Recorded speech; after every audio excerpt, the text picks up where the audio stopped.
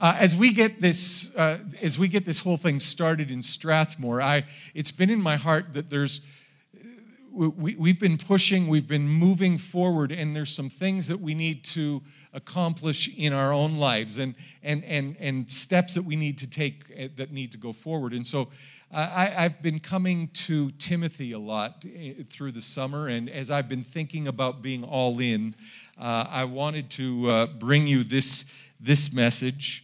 And it's an interesting one, and so hold on and stay with me, and let's go with it. So you and I are on the planet.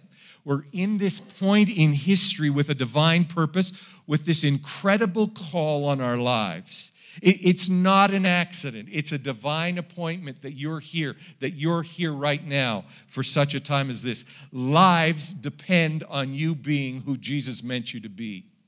I need you to know that. Lives depend on you being who you need to be. Friday night, I was just, we were sort of relaxing, and we didn't have any activity that night. And so I just, all day I'd been thinking of this individual, and I just thought, I need to text him. And so I sent him a note. I haven't seen him for a while. And just sent him a note and said, listen, I've been thinking of you. I've been praying. And this is the verse that God gave me for you today. And he writes back and he said, all day I've been struggling to wonder if God really exists. And your note proves to me that he does, that he knows where I am. And lives depend on you being who Jesus meant you to be. And so we're sent to heaven by heaven to make a difference, to alter the course of people's stories, sent to love the unlovable, sent to bring hope to those who have forgotten what hope looks like, to introduce lonely people to the incredible friendship that comes out of a relationship with Jesus Christ. And so I am a person that sees the church with incredible optimism. I am very well aware of faults and flaws, and I believe that the church universal, but more importantly, the church locally, the local gathering of people who make up the church is in a process, is becoming who we're supposed to be, who we were meant to be. Part of the process is an understanding of our dedicated purpose. I asked the media people to put a picture of two valuable items up on the title slide this morning.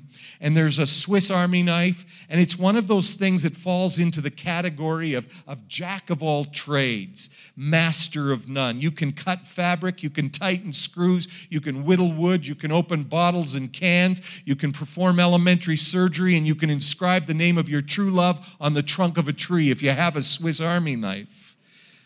It's a wonder tool, but because of its bulk and its difficulty getting through airport security, it doesn't show up in the places you need it. When you need it, you think, where is that thing, If I have my wallet, my keys, and my phone, I think I've done pretty well. I can't be bothered with, where's my Swiss Army knife? But you find a medical person who doesn't have the tools of their trade with them constantly, and you will find someone who's running looking for a stethoscope. Because work can't be done properly without that dedicated instrument. It's got a unique and definite use, and you can't do a lot of things without it. It's so important. And the veteran of Christian life and ministry, Paul, sits down and he writes to his apprentice. He writes with great love, with great affection. And he's installed young Timothy as the pastoral leader of the church at Ephesus. And the mentorship that once was done face-to-face is now done and carried out through letters of instruction and encouragement. And Paul says to the young men, you have a dedicated purpose. You are not a jack of all trades that attempts to do everything in the hopes of making people happy. 2 Timothy is where we're at. 2 Timothy chapter 2 is where the letter gets specific, where the letter gets pointed. Timothy, Paul writes with all of his heart, my dear son, the man that I've raised up to be who you are, son, be strong through the grace that God gives you in Christ. Be strong. There's a significant relationship between the two. There's this deep trust that's been tested, that's been proven over and over and over again. And the older says to the younger, this call that has been placed on your life is not an easy one. It's not an easy one. And he didn't even live in a place where there was snow. But I want you to know, he says, it's not an easy one. You're swimming against the current. You're living counterculture, and it's not easy. And it's not just people that make it complex and difficult, but there's problems. There's things that come across your path. There are powers, there are authorities that are completely opposed to what you stand for what you say, for how you live, and for what you teach. And they're going to do whatever they can, and they will stop at nothing to push you back, to silence your voice, to crush your influence, to make you quit. But this strength, this endurance isn't found in your own power. There needs to be a strength that's found in you that will not quit, Paul says to Timothy, that doesn't know the meaning of walking away.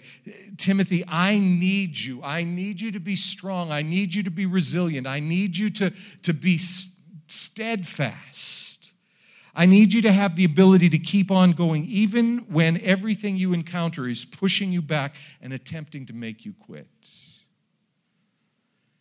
He says, this strength, this ability to endure isn't the result of strong willpower. This endurance comes from God through your relationship in Christ Jesus. It's a grace. It's a divine gift of God-given strength. But the strength has to come every day. Timothy, at the start of each day, allow God to give you new strength. Allow him to empower you, to give you insight as to how to be most effective today. Those are amazing words on a Sunday morning to hear, but on a Monday morning when the snow is piled high and the car won't start and you have a fever and a rasping cough and you forgot to take something out of the freezer to thaw for supper, how does the need to be strong and resilient work practically? Timothy had been with Paul for long enough to know that his mentor was not talking theory.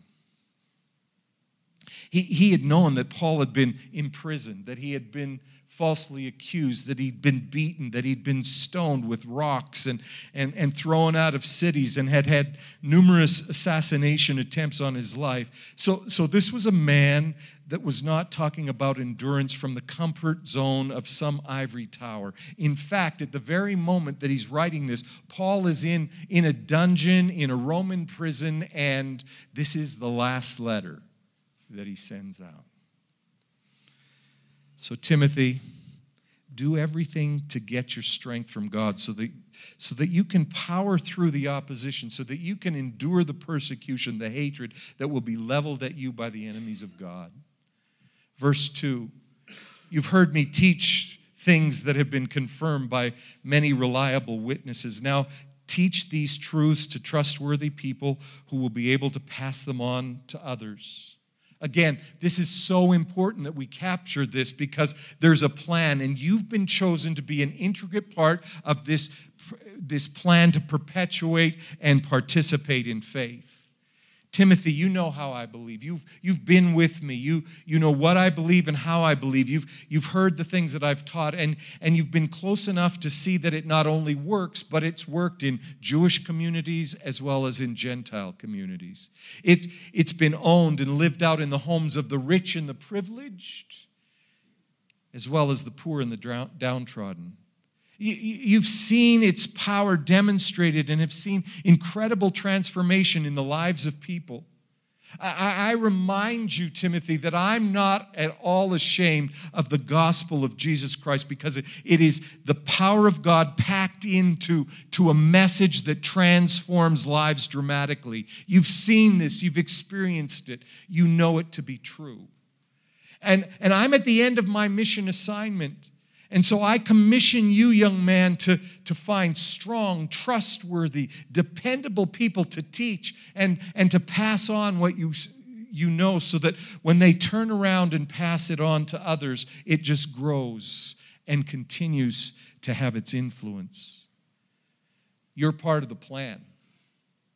The call that's on your life cannot continue if you quit, if you don't endure. There's been a plan, it's been working for 2 millennia, and it is passed on to a new and vibrant generation of believers because you did not quit, because you did not give up. You've never walked away. Make sure that your story, Timothy, it's one of endurance, one of strength, one of standing tall and strong in God. It's not a myth that is perpetuated by bedtime stories. It was a truth that was multiplied by people who lived out and gave their lives to vibrantly portray the transformation power of the gospel. Verse 3, the verse you want to have as a devotion today. Endure suffering along with me as a good soldier of Jesus Christ. Endurance is the ability to withstand difficulty, opposition, persecution, and not to give up. Every time you've been pushed down, you get up. Every time you've been opposed, you love through. You see, we have this problem in our culture. It's the belief that if it's not easy, if it's not convenient, if it's not simple, then it's not valuable. Why would you buy the rice that you have to cook for 45 minutes when you can have the minute rice? We don't talk about it much if it's hard. But every January, gym memberships are sold by the thousands. And the first week of January, you have to get up at an ungodly hour to find a machine that's available. But if you just wait till Valentine's Day, you can walk in any time, day, night, afternoon, and find something that's available. Because it's hard to get up. It's hard to get in that car when it's 35 below. And Paul doesn't sugarcoat the truth. Timothy, your call is not an easy one. It has enemies. It comes tied to suffering. It requires that you have endurance, the ability to withstand difficulty and opposition without giving up. And Timothy, when I was called by God to do what I do, the man who delivered the message to me said, God will show you how much you must suffer for his sake. I'm writing this letter from the discomfort of a dungeon, and most likely my life will come to an end in this place. I am the poster child for suffering for the cause. And I'm telling you, be a good soldier. Don't give up. Prepare to be ready for a rough ride. Like I said, it's why you got up and came through the snow to get here, to get that juicy little tidbit of devotional wonder. Prepare for suffering. Verse 4, soldiers don't get tied up in the affairs of civilian life, for they cannot please the officer who enlisted them if they do. As Paul is writing this letter, he's being watched over, he's being guarded by Roman soldiers. He's getting to sit back and watch what they do and how they do it with precision. Men who have been trained, men who have experienced some of the most difficult battle situations, some of the most rigorous training, but were also at the time the most fierce and powerful army in the world, controlling from the British Isles through France, Spain, Northern Africa, Greece, and through to the Middle East for 400 years. They knew how to endure hardship. And so Paul is sitting here looking at his guard, learning from them. And he pulls the lessons, and he'd analyzed the success of the Roman Empire and took the lessons away that the guard that stood in front of him had, and he passed them on to Timothy. And he said, the power of the Roman army is the focus that they have on the mission that they've been given. The rank and file soldier doesn't indulge in bistro night on Mondays at the local pub, or take needlepoint class at the city library on Tuesday, or attend all the concerts at the arena, or have season tickets to the rugby matches on Friday. He's a self-disciplined, single-minded man who has given himself to unquestioning obedience of his commanding officer, and as a result, they are a world power that has so much power in the world that very few people are willing to challenge them or fight them. In fact, when they see the Roman army coming, they just surrender. They put up the white flags. They open the gates and let them come in. I can hear people looking at one another and saying, did he just say I can't go to the library? Did he say that concerts aren't allowed? Is he saying that he's against sports or bistro nights? No, I'm not against all of that. Paul is saying that if you're going to be effective to your call, you can't be a Swiss Army knife, but you have to think in terms of being one who's called for a dedicated purpose, and that if I don't fulfill my purpose, lives will be lost.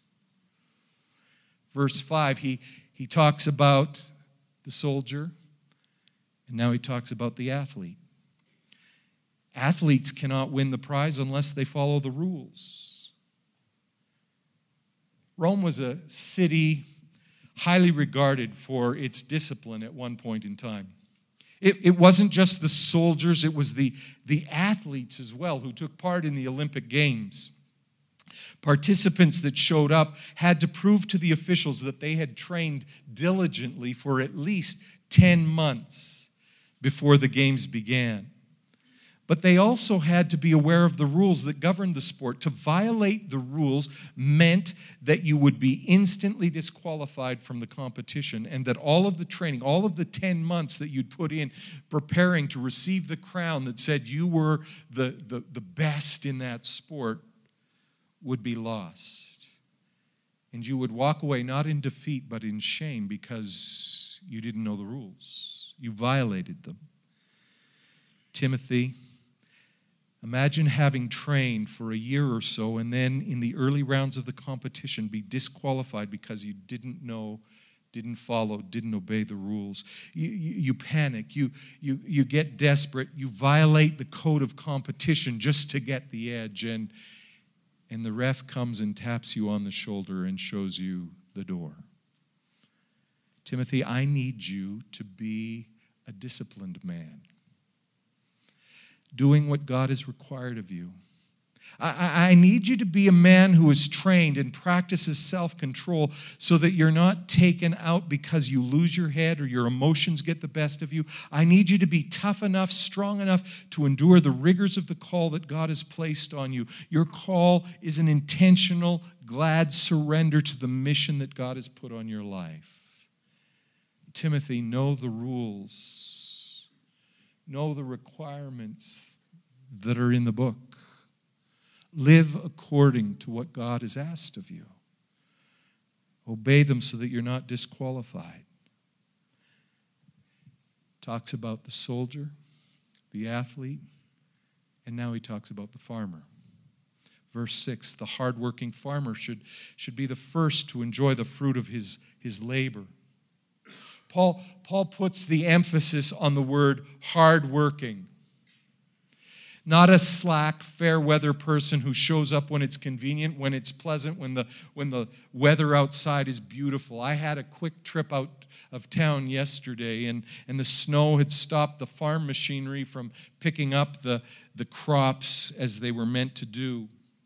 And the wind was blowing, and it was -4, and the snow was not fluffy little flaky stuff, but it felt like frozen bullets hitting against the windshield. And I passed a field, and there was a farmer working in the open field on his equipment in the most inclement weather so that when the snow stops, when the sun dries the crops out, he's ready to roll. He's ready to pick up quickly the grain and get it to storage before real winter comes. And his diligence in doing what is right, even when it's not convenient, will ensure that at the end of the season, the grain will be taken to market and the market will pay him for his product, and there will not only be seed for next year, but perhaps even a warm weather vacation somewhere.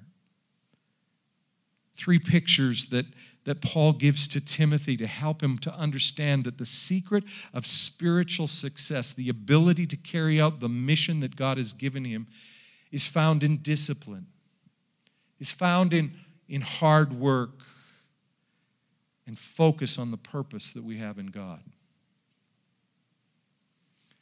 But Bill, why did you choose this Sunday when we're here to celebrate new things in Strathmore? Why did you choose this sort of heavy thing about discipline and endurance and suffering? And why didn't you go to spiritual breakthrough and victorious declarations about our future and our strength?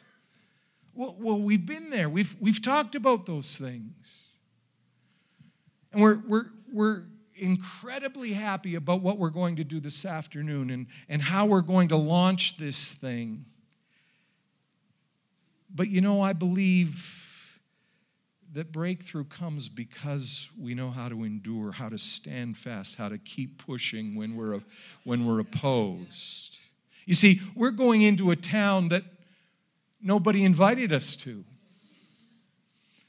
There wasn't letters that poured into my office that, we've dreamt for so long for a C3 church to come. Would you consider coming? There are forces that are grumbling and angry that we're showing up. You take your road show somewhere else. Don't bring it here.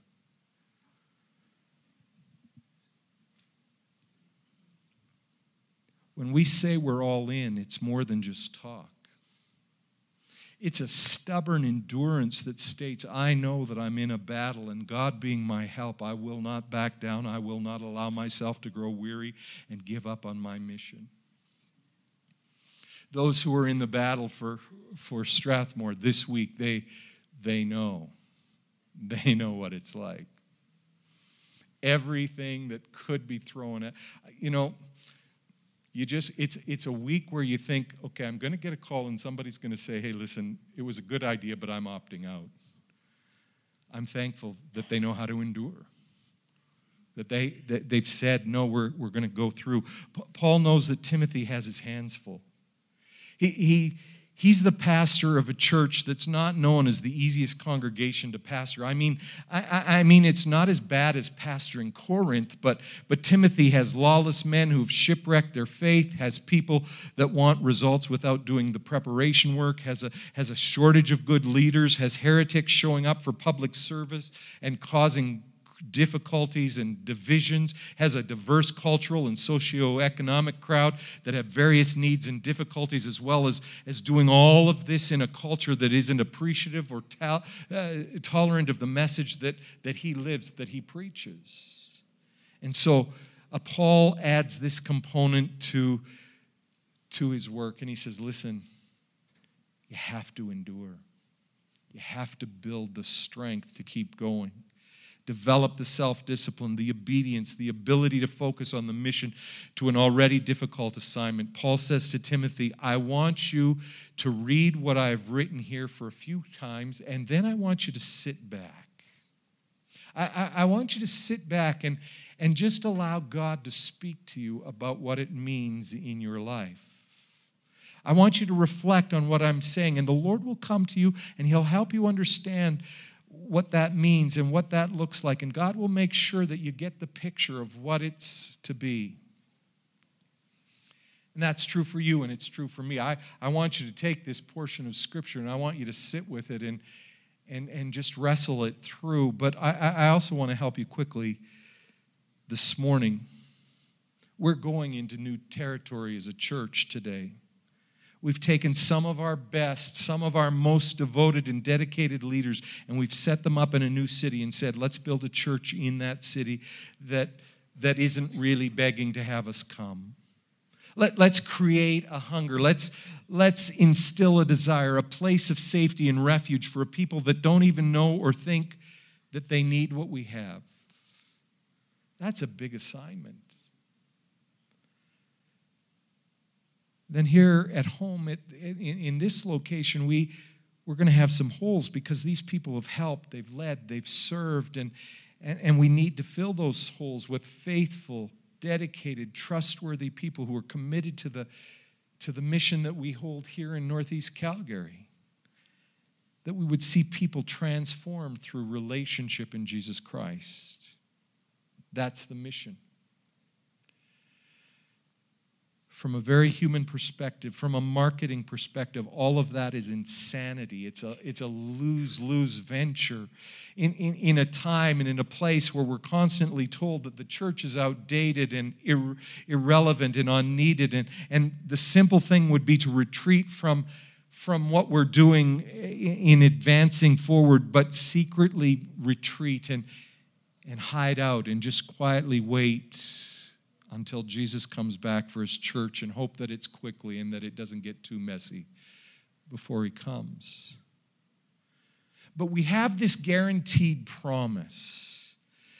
In the last days, says all-knowing God, I will pour out my Spirit, and the supernatural will be regular, and your sons and your daughters will boldly declare the word of truth, and there will be signs and wonders. There will be miracles, occurrences, that people will come and call out for help, and everyone who cries out will be saved.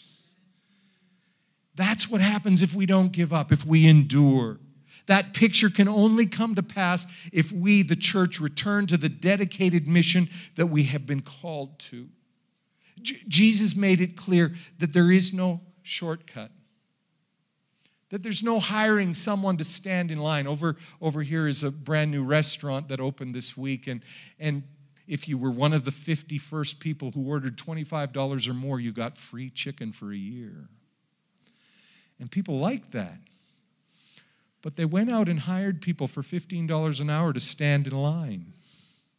And Jesus says that we don't do that in the kingdom.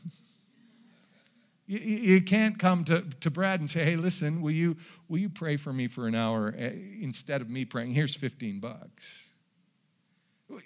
There is no shortcuts. There is no shortcuts. Brad, have you been asked to pray for $15? Like, no. you know?